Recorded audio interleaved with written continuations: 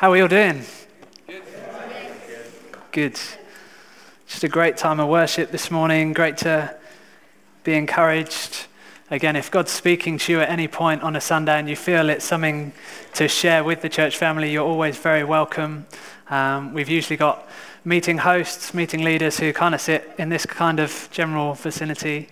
So please do, if you've got words of knowledge, if you've got something prophetic, if you've got an encouragement, if you've got a story of something God's doing in your life, please do feel free to come and share. We want to build one another up, encourage one another in all that we're doing. So I want to get really practical this morning. I'm aware that this slot on a Sunday morning, the kind of 25 to 35 minutes, we often refer to it in slightly different ways. We've got different people who will be speaking, but it's referred to sometimes as a sermon or a talk or a preach or a teaching bit. And so I just want to, what I'm aware that we do in these moments because of our conviction is that whatever we call them, we want to equip the church. We want to equip each of you within the church to grow. We want to encourage you in what you believe and what we believe corporately together about Jesus and what he's called us to do. And by the end of our time together each Sunday, we're expecting that the Holy Spirit would have done something in each of us. That means that we leave different than when we walked in. Just in praying before we started the meeting this morning, again, you're all welcome to join us. Just second room down on the right in Compton from 9:30. We pray before the service just to seek God, to offer our praise prior to that. But just this morning, really a sense of growing in desire for change, growing in desire for the outworking of the gospel in us, in our day-to-day lives. So from a biblical perspective, I just want to focus on two different terms that are used in the next couple of minutes, both of which I believe are hugely important and significant and necessary for us as we gather on a Sunday. So I want to talk about preaching and I want to talk about teaching. So preaching is proclaiming, it's heralding, it's announcing news to people. We proclaim the gospel, we proclaim the good news to those who haven't heard it before. Again, what we want to do on our Sundays is we preach Christ crucified. It's the good news of the gospel that Jesus died, rose again and is ascended and is now seated at the right hand of the Father. Teaching is explaining things. It's instruction.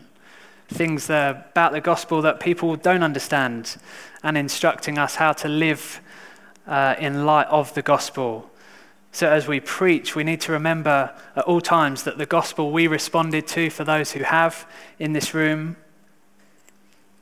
that the one we're living for, Jesus, and that our future eternal prospect is good news. We must never forget that the gospel, the reason we're here, the reason we live, is because we've responded to good news.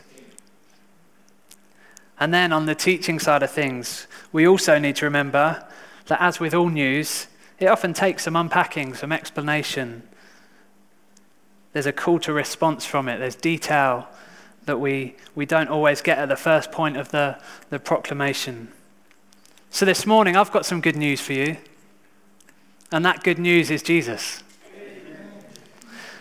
The good news I want to proclaim this morning is that Jesus Christ, who was and is himself God, chose to make himself nothing by taking on the very form of a servant and being made in human likeness like you and I. God himself stepped down from heaven. He then humbled himself by becoming obedient to death, even death on a cross. Jesus chose to die on the cross because of our sinfulness, the things we have done that fall short of God's perfect law and the way that he commands us to live. Again, Tina was reminding us we're no longer under the law. The law has been completely fulfilled in Jesus. Again, good news. So there's no shame, there's no more sin, no condemnation. It has no hold on us. In fact, it's the very opposite. We're clothed now in his righteousness. We have received a new identity as children of God. So we've been singing about that this morning. He's our Father, we're his children. We're wholly accepted by him and completely free from the consequence of sin, which is death. And instead we've received an eternal inheritance. It's good news. We were at a wedding yesterday, just down in Eastbourne. A lovely celebration that we had. It was also our son Elijah's birthday yesterday. So we had these two things to juggle with. We had a wedding and a birthday celebration. So we planned the day around going down to Eastbourne for the wedding, some friends of ours who were getting married. And then there was this promise of, okay, what do you want to do? We'll go down to the seaside. Oh, can we go to soft play? Of course we can. So the whole journey down, when are we going to be at soft play? No, we're going to the wedding first. Going to the wedding. All the way through the wedding service, when are we going to soft play? Then driving round from the church to find some parking. Are we there yet? So the good news for them was we get to go to Treasure Island, soft play. And then we got to go to the beach. And then we got to go and have some fish and chips. It was a good day. So for our children, what do you think their attention was on? Was it on the wedding, the excitement of the journey? Or was it that they'd heard, we can go to soft play, finally? So throughout the journey and throughout the service, the questions came. When can we go to soft play? What's it going to be like? We've not been there before. We've not been to this one. Who's coming with us? Who's going to be there? So what is our response to such good news? What are the questions we ask when we hear, Jesus died for me? If we haven't already, we get to choose how we respond when news is proclaimed. When we hear news stories, we have an opportunity and the option of responding one way or the other. We can either accept it, the good news of Jesus, we either accept it by repenting, turning away from ourselves and committing our lives to Jesus, or we reject it. And we choose to continue living our own way, taking on our own consequences for how we live. But if, as many of us have, we accept this gospel, we want to find out more about what it means for us. How do we live in the fullness of this truth and enjoy the daily outworking of the gospel in our lives? This is where teaching comes in. In the realm of teaching, we're looking to explain and instruct, to enable, understand the outworking of how we live as the gospel tells us. Back to our journey to Eastbourne and the answers to the questions that came. Not long now. I'm sure there'll be loads of people there. But while we were waiting, we had some clear expectations of how our kids would behave. Whether they did or not was up to them. We communicated these very clearly to them, and we have been for the past 5 years. It wasn't just for today you need to behave like this. And time again we remind them of how they're to be. Proverbs chapter 4 says this: listen to a father's instruction, pay attention and gain understanding. I give you sound learning, so do not forsake my teaching. Then he taught me, and he said to me, take hold of my words with all your heart. Keep my commands, and you will live. Get wisdom, get understanding.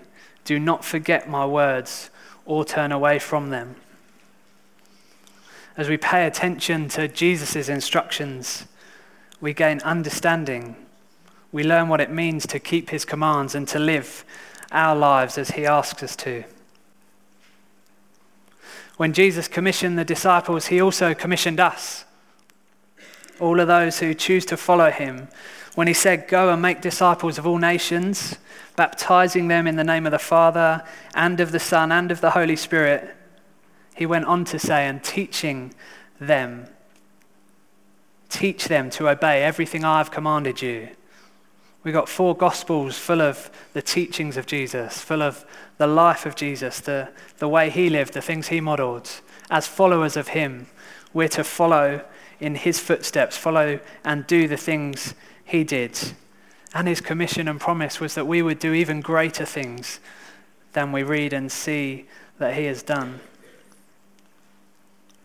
So this morning I want to work through a passage of scripture that is so full of helpful instruction as to how we are to live. But to really get to grips with this, I want us to try and make it a little more interactive than usual. Don't get too nervous. With the hope that it helps each of us to both understand and apply the word of God. 2 Timothy chapter 3 says and tells us that all scripture is God-breathed and is useful for teaching, for rebuking, for correcting, and for training in righteousness, so that we may be thoroughly equipped for every good work. How many of you were here for Jim's preach last week? A few of you, some of you, most of you. It's on the back of what he brought that I felt really provoked to lean into this passage we're going to read in just a moment.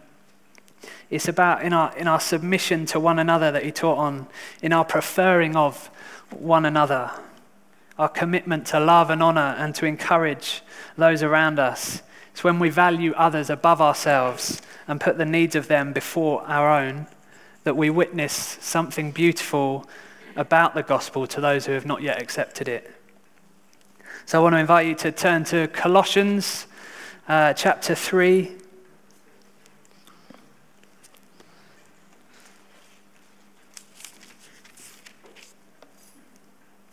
It's in the New Testament, one of the letters. We're going to read from verse 12 in just a moment. It's just a fantastic letter that Paul wrote. Highly recommend reading the whole thing. Wouldn't take you too long, 4 chapters. We're just going to focus in on verse 12, where it says, "Therefore, as God's chosen people, holy and dearly loved, clothe yourselves with compassion, kindness, humility, gentleness, and patience. Bear with each other and forgive one another if any of you has a grievance against someone. Forgive as the Lord forgave you. And over all these virtues put on love, which binds them all together in perfect unity. Let the peace of Christ rule in your hearts, since as members of one body you were called to peace, and be thankful. Let the message of Christ dwell among you richly as you teach and admonish one another with all wisdom through psalms, hymns, and songs from the Spirit, singing to God with gratitude in your hearts. And whatever you do, whether in word or deed, do it all in the name of the Lord Jesus, giving thanks to God the Father through him." Let's just pray. Yeah, Lord, we thank you for this word, Lord. Thank you for this letter that the Apostle Paul wrote to the church. Lord, we receive this today, Lord, your word that is alive and at work in us, your word that is useful for teaching. Lord, we do open ourselves up to you this morning. Lord, we come with expectation that you will speak to us. Lord, we pray that through the next few minutes, you'd be really guiding our thoughts. Speak to our hearts, speak to our minds. Lord, we thank you for the gospel that is such good news. Lord, thank you to those who have responded to this gospel. Lord, thank you for those you're drawing to yourself even now. Lord, we open our hearts up to you. We open our minds up to you. Come and speak, we ask, in Jesus' name.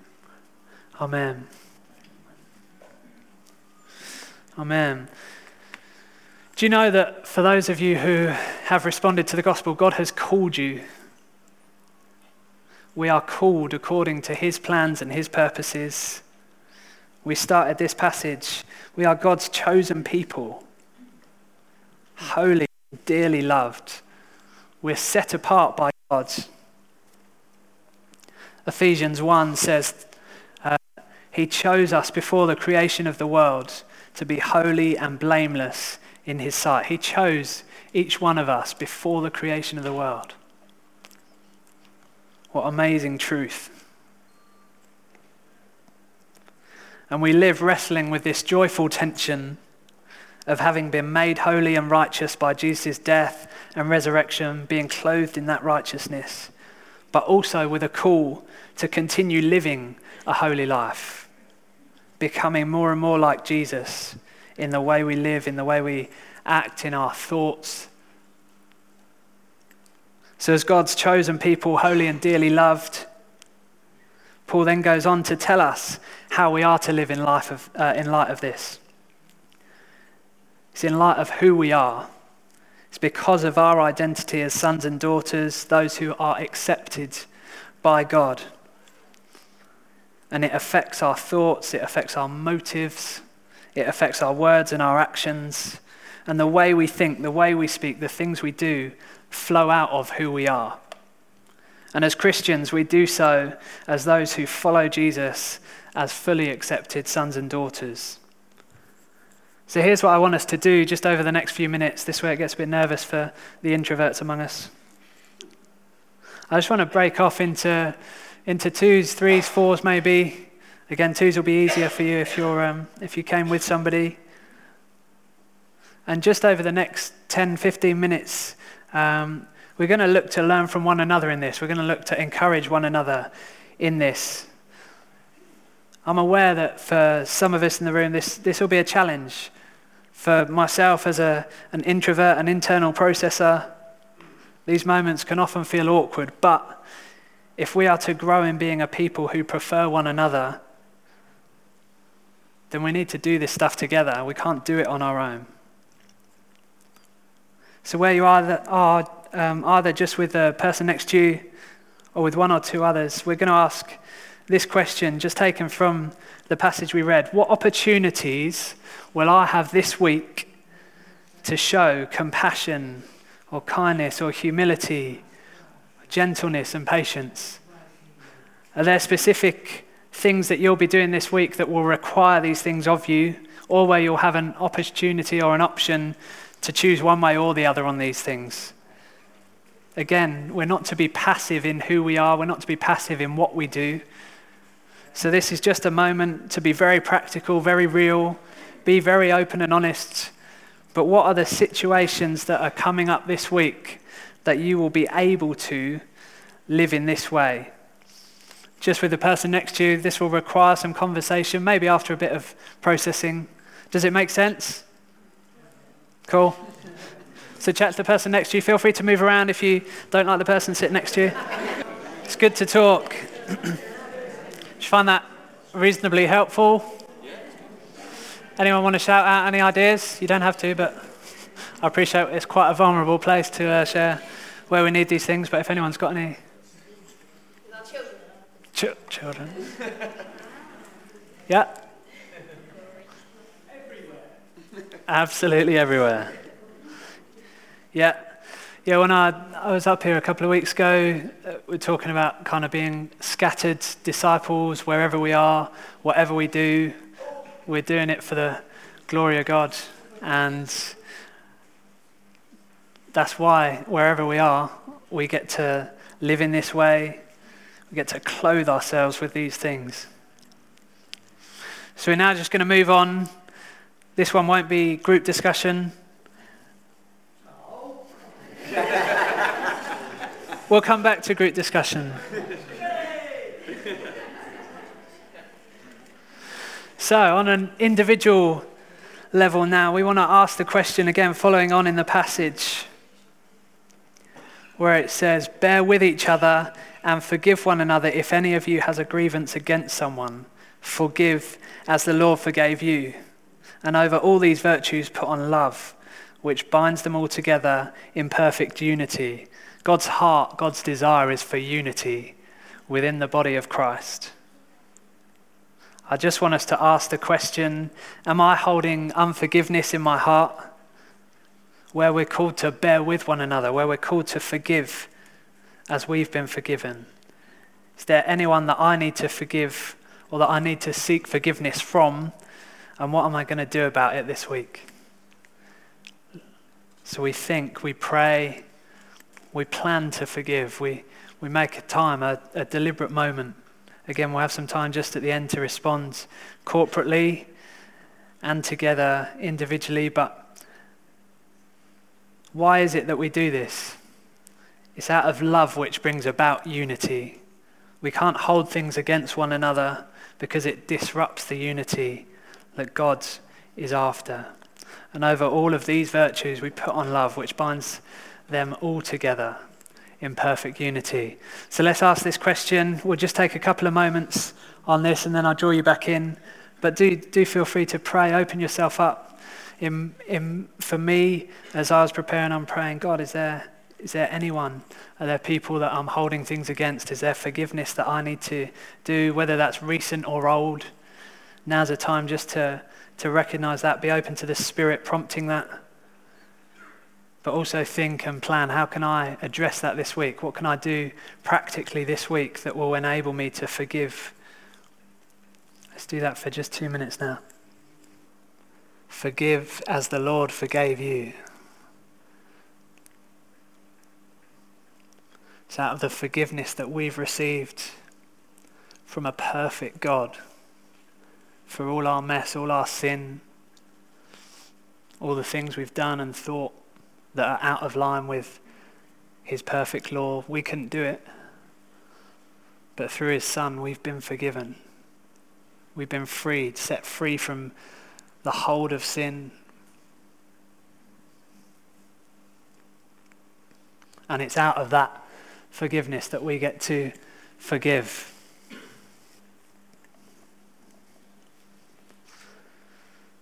Let's move on. Just finally, let the message of Christ dwell among you richly as you teach and admonish one another with all wisdom through psalms, hymns and songs from the Spirit, singing to God with gratitude in your hearts. And whatever you do, whether in word or deed, do it all in the name of the Lord Jesus, giving thanks to God the Father through him. The next question I want to ask, and we can do this together again. What things am I going to do this week that will enable the message of Christ to live in me? It says, let the message of Christ dwell among you. How are we going to make room for the message of Christ, the gospel we've received? How are we going to make room for doing that? Again, just 4 kind of examples up there, but don't be restricted by those. Encourage one another with what you're already doing. And spur one another on into ways that we can be more fed by the word of God, by the gospel, than we are by everything else around us. So, back into 2s, 3s, 4s. We'll chat about that just a few minutes, and then we'll draw back in and respond together. Is that okay? And whatever you do, whether in word or deed, do it all in the name of the Lord Jesus, giving thanks to God the Father through him. Just felt God say that we mustn't despise the process. Again, we're talking about ways we can grow in this, opportunities we have to take a step forward. God knows that we are human. God knows that we have limitations. God knows each of our weaknesses.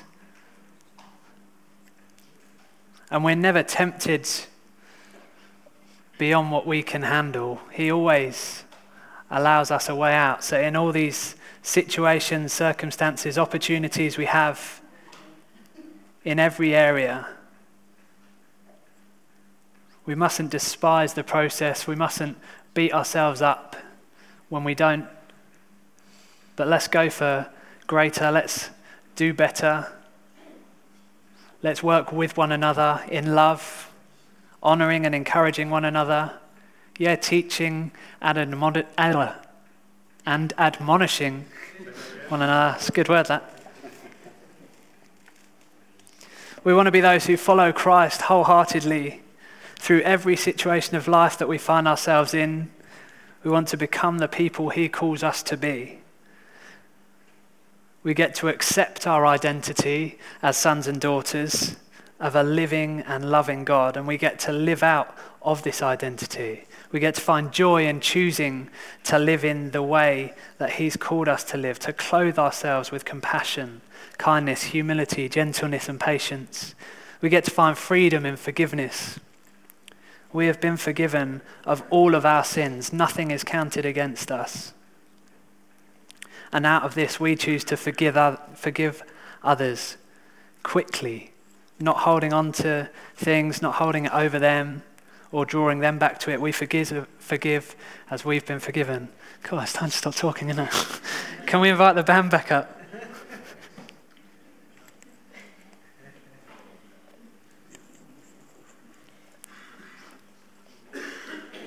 So just as we close, can I invite you to stand together again? We've talked a fair bit this morning.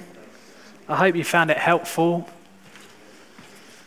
We know as ever that through all things we can do nothing apart from the power of God at work in us.